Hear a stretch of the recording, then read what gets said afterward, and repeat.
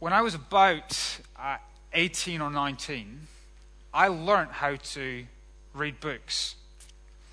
Now, I could read before then, and I had heard of books, and yet I'd never put the two things together.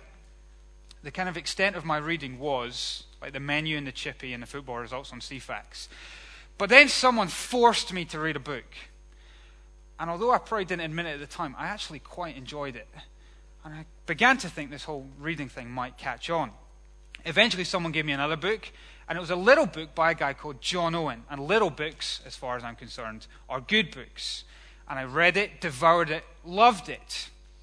A couple of years later, I was browsing my local kind of friendly neighborhood Christian bookshop, and I saw another book by this guy, John Owen. Now, a little bit bigger this time, but I was a little bit bigger by then. So, feeling brave, I saw John Owen. The cover's not great, it didn't really grip me. Picture of a building with one of those statues with not many clothes on. But the title gripped me. I love snappy titles. The Death of Death in the Death of Christ. Oh, that's good, I thought. So, cha-ching, bought the book. Went home, snuggled up in my beanbag. First page. To the reader. Reader. That was me now. Reader. If thou intendest. It's not a good start. Okay, old language. If thou intendest to go any farther, I would entreat thee to stay here a little. If thou art, as many in this pretending age, a sign or title gazer, and comest into the books as Cato into the theatre, to go out again, thou hast had thy entertainment, farewell! Exclamation mark. Okay, let me paraphrase that. Owen basically says, first line, first page, if on the scale of idiot to professor, you're more comparable to an idiot, then just put the book down slowly and walk away. That's what Owen's saying. And so what did I do? I did exactly as I was told. And I've never read more than the first page, or the first line of the first page of Owen's book. His point is, if you're not very clever, then this book is really beyond you. It is too difficult for you to read. And so I said, fine. There was this kind of expectation that you had to be a bit of a boffin to understand this. Here's our question for tonight. Is the same true of the Bible? Does the Bible come with this warning to the reader that unless you're a bit of a prof, you should just bog off? Or is it accessible to anyone? Can anyone pick up this book and read away? Is it only for the boffins and the academics and the geeks? Is it only for John Owen and not for Andy Prime? Is it only for the pastors and the priests and not for the punters in the pew? Well, if you lived in the 16th century, the Catholic Church would have said, yes, actually, this book is too difficult for you. It is beyond your reach. And the Catholic Church said that they didn't want this jewel of the church to become the sport of the people. And so they kept it from the people in the pews. One of the ways they did was keeping it in Latin, so that us English-speaking people couldn't understand what was being taught. Now, the Catholic Church abused that, and they began to use it as ways that they could teach whatever they wanted, distorting the gospel, kind of subtracting things, adding things to permit their own practices for their own ends. It's not for you. It's too difficult. It's beyond you. Let us do it. And the people sat in ignorance. It wasn't until the Protestant Reformation and guys like John Wycliffe, Martin Luther, Erasmus came along, read the scriptures, and understand that the Catholic Church was committing great treachery here. Actually, the Bible isn't beyond these people. It is for these people. And so they got to translating and translating and translating and copying and copying and copying. And they sent out their men with Bibles down the streets of our nation and just handed them out to people. They risked their lives. The Catholic Church didn't like it. And they just gave them away out of their own pockets. Why? Well, what drove these reformers was a belief that the Bible was not just for the elite priesthood. No, it was simple. It was clear for everyone to understand. So, if that is what the reformers believed, we want to work out tonight, is that a claim that the Bible makes for itself? Is it too difficult for us, or is it clear? Well, cue Deuteronomy 30 and Romans 10. I have one point tonight, and I'm going to say it twice. Same point for both passages. The word is very near to you. Did you see that repeated in both of them? The word is very near to you. Let's look at Deuteronomy 30 first. Moses stands here in Deuteronomy 30 kind of exhaling at the end of 3 mammoth sermons. You can almost hear the people kind of whimpering a little bit under the weight of kind of tri-sermon indigestion. They're thinking, Moses, time out, mate. Come on, take a breather. This is too much. Yet look at where Moses finishes. Look at where he climaxes in verse 11 to 13. 4 nots, 4 negatives. This is not too difficult for you. It is not beyond you. It is not up in heaven. It is not beyond the sea. That is, this is not too complicated for you. This is not too much for you. This is not too academic for you. It's not too complex. It's not in an impossible place, and it's not beyond an unbreachable barrier. Do you see that? It is near. To know God and understand His Word is not just for those who can rip off their shirt and show the Superman costume. It's not for those who somehow have to ascend to the heights of heaven to explore the mysteries, or those who descend into the depths of human consciousness. Where is it? Look at verse 14. No. Nah. It is very near to you. You don't have to be Superman. The statement is as simple as it is brief. It is very near to you. If you like cheesy phrases, you can smell it coming. Here it is. God's word is really clear because He has brought it really near. Well done. See it? Its clarity is its proximity. God has brought Himself in His word very near. Near enough to hear, to see, to touch, to know. It is in your mouth and it is in your heart. Did you ever play that game when you were a kid? Hot and Cold? Do you remember that game? Okay, the game was, one person would go out the room. We used to use a thimble. So someone would hide a thimble in the room, and then the person would spring in and prance about the room, and if they went over here, the person would go, oh, you're really cold, you're really cold. So you'd run over this side, oh, you're getting warmer, getting warmer. Do you not remember that game? The point was, if you were getting close to something, you were warm, hot, really hot. What does God say about His words?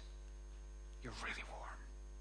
You're real, not because you're prancing about trying to find it, but because He has brought it near.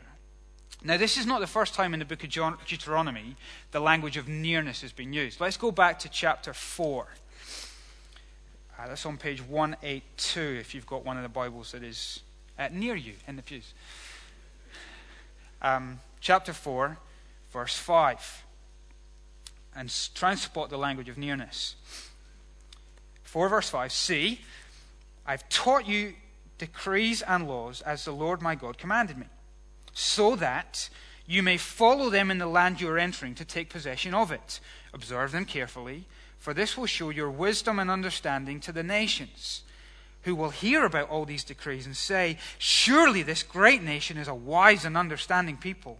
What other nation is so great as to have their gods near them, the way the Lord our God is near us whenever we pray to Him?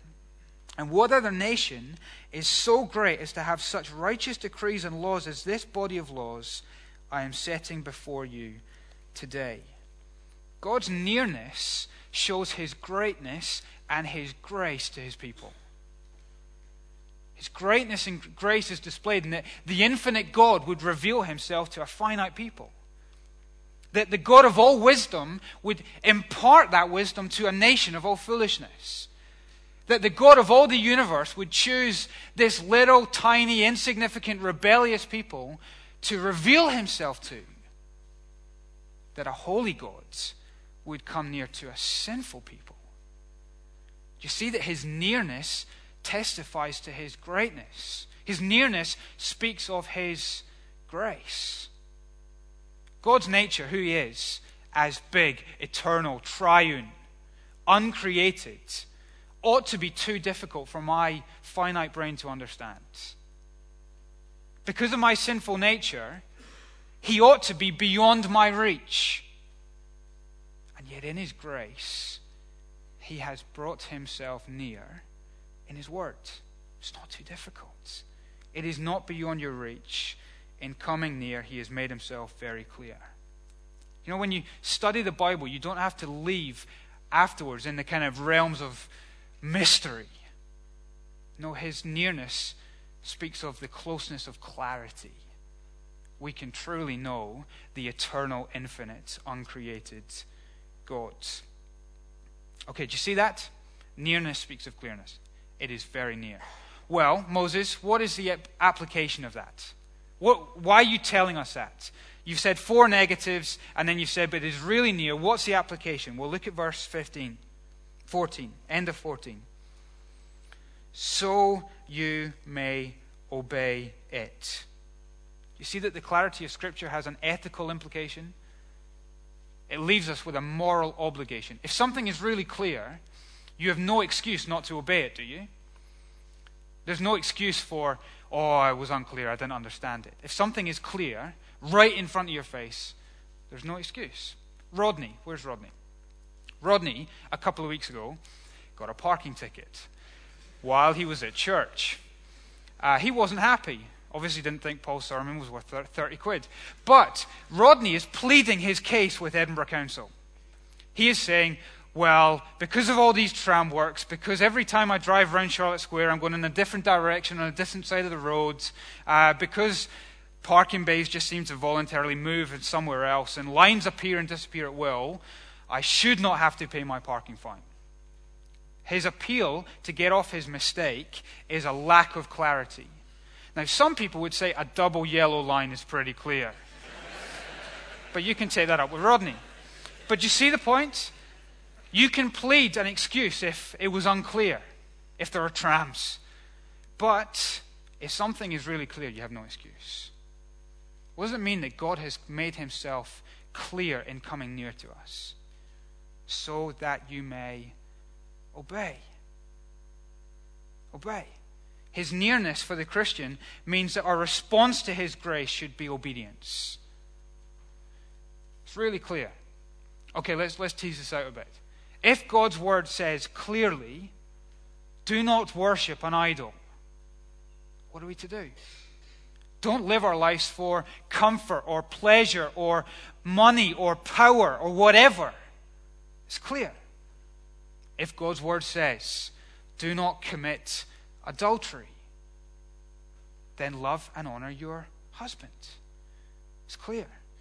If God's word says, do not lie, then stop deceiving your clients. It's clear. If God's word says, flee sexual immorality, then run. Flee. It's clear. If God's word says, do not get drunk, then don't flirt with that line of tipsiness. It's clear. Do you see the point? If something is really clear, the obligation it leaves us is that we must obey. There's no excuse for disobedience. Do you see how Moses makes his point? Really clear. Therefore, so you must obey. Let's tease out this application. Let's go to the next layer of the onion. If we're told to, it's clear, so we obey, what's the next thing? Well, we need to know what it says, doesn't it? Here's a really radical application for Christians. Read the Bible. Read it. Get to know it. If the reformers risked their lives and gave from their pockets to translate the Bible into our language, who are we to? No, in fact, that's a rubbish argument. If God came near and revealed his word, if he's come close, don't run away from that revelation. Read it. Get to know it. That applies to all of us, even if you're not a reader. Read it. Does this apply to you? Might be the question in your mind. Do I have to? Well, Moses stands here in Deuteronomy 30 before who? All the people. All the people, without distinction. Not just the boffins. Everybody. So he has come so near that it is clear even to children. He says, children, honor your father and mother. So clear. It is so clear, he has come so near that it's clear even for idiots. So we read in Psalms, the unfolding of your word gives light, it gives understanding to the simple. So clear. He has come near enough so it's even clear for lazy students. How long will you lie there, you sluggard? When will you get up from your sleep? He's really kind. He comes even near to blokes. Men, listen, in Deuteronomy he says, assemble the people, men and women, so that they can learn to fear me. This reading is not just for girls. Blokes, don't bring your blokishness of never reading instructions into your Christianity. This is for all of us. If we're going to obey, we need to know what we are to obey. So we read. Give yourself to it. Next layer of the onion, we may need to study it. The Westminster Confession helpfully clarifies the doctrine of the clarity of Scripture. Listen to what it says. All things in Scripture are not alike plain in themselves. There are some bits that are harder than others, aren't there? Peter even says that of Paul's writings. Some of them are hard to understand. Hard, not impossible. The clarity of Scripture doesn't mean that everything is simple. You can have something that is really clear, which can be quite complex. And so we're to give ourselves to study God's word so that we can understand better how we obey it. Wayne Grudem helpfully says, Scripture is clear, able to be understood, but not all at once, not without effort, not without ordinary means, not without the reader's willingness to obey, not without the help of the Holy Spirit, not without human understanding, and never completely. So we need to give ourselves to grow in our understanding of God's word.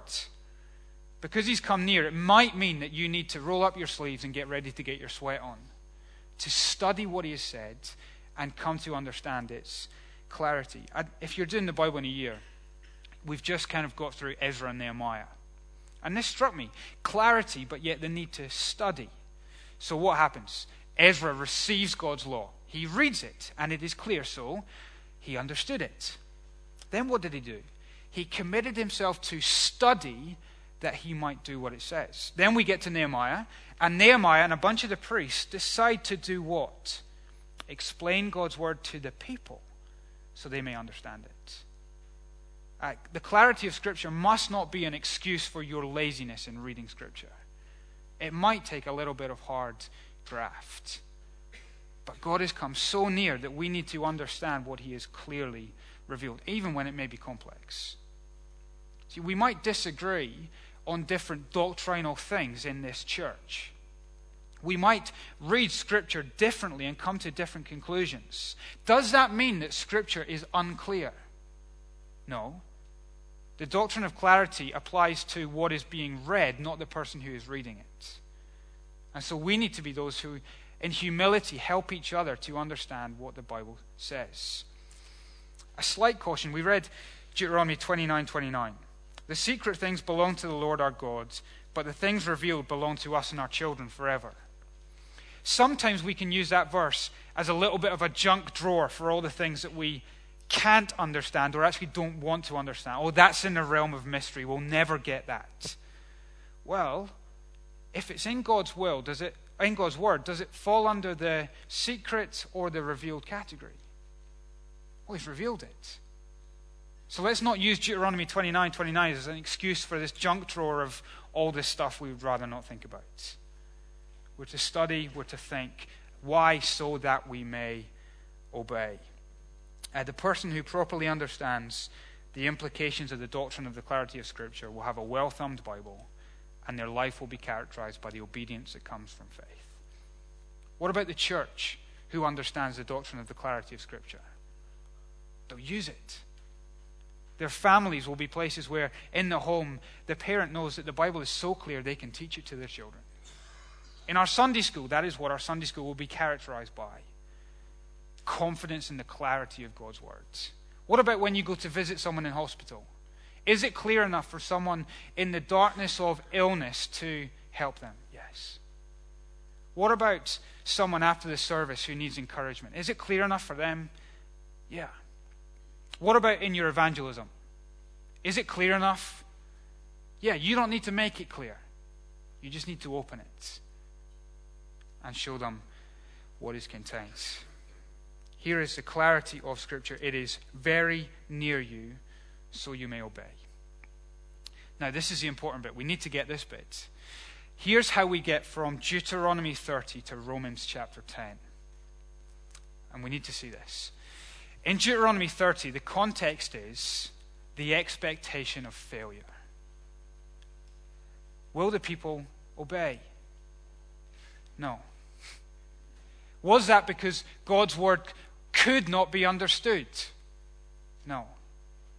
But it was because the people would not obey. Their obedience was only going to bring death, not life. And so the context is not only the expectation of failure, but also the making of a promise. Look at verse 6 of Deuteronomy chapter 30. Verse 6, here's a promise. The Lord your God will circumcise your hearts and the hearts of your descendants, so that you may love him with all your heart and with all your soul and live. Where's the promise of life? It's in the promise of God. Not in their own obedience.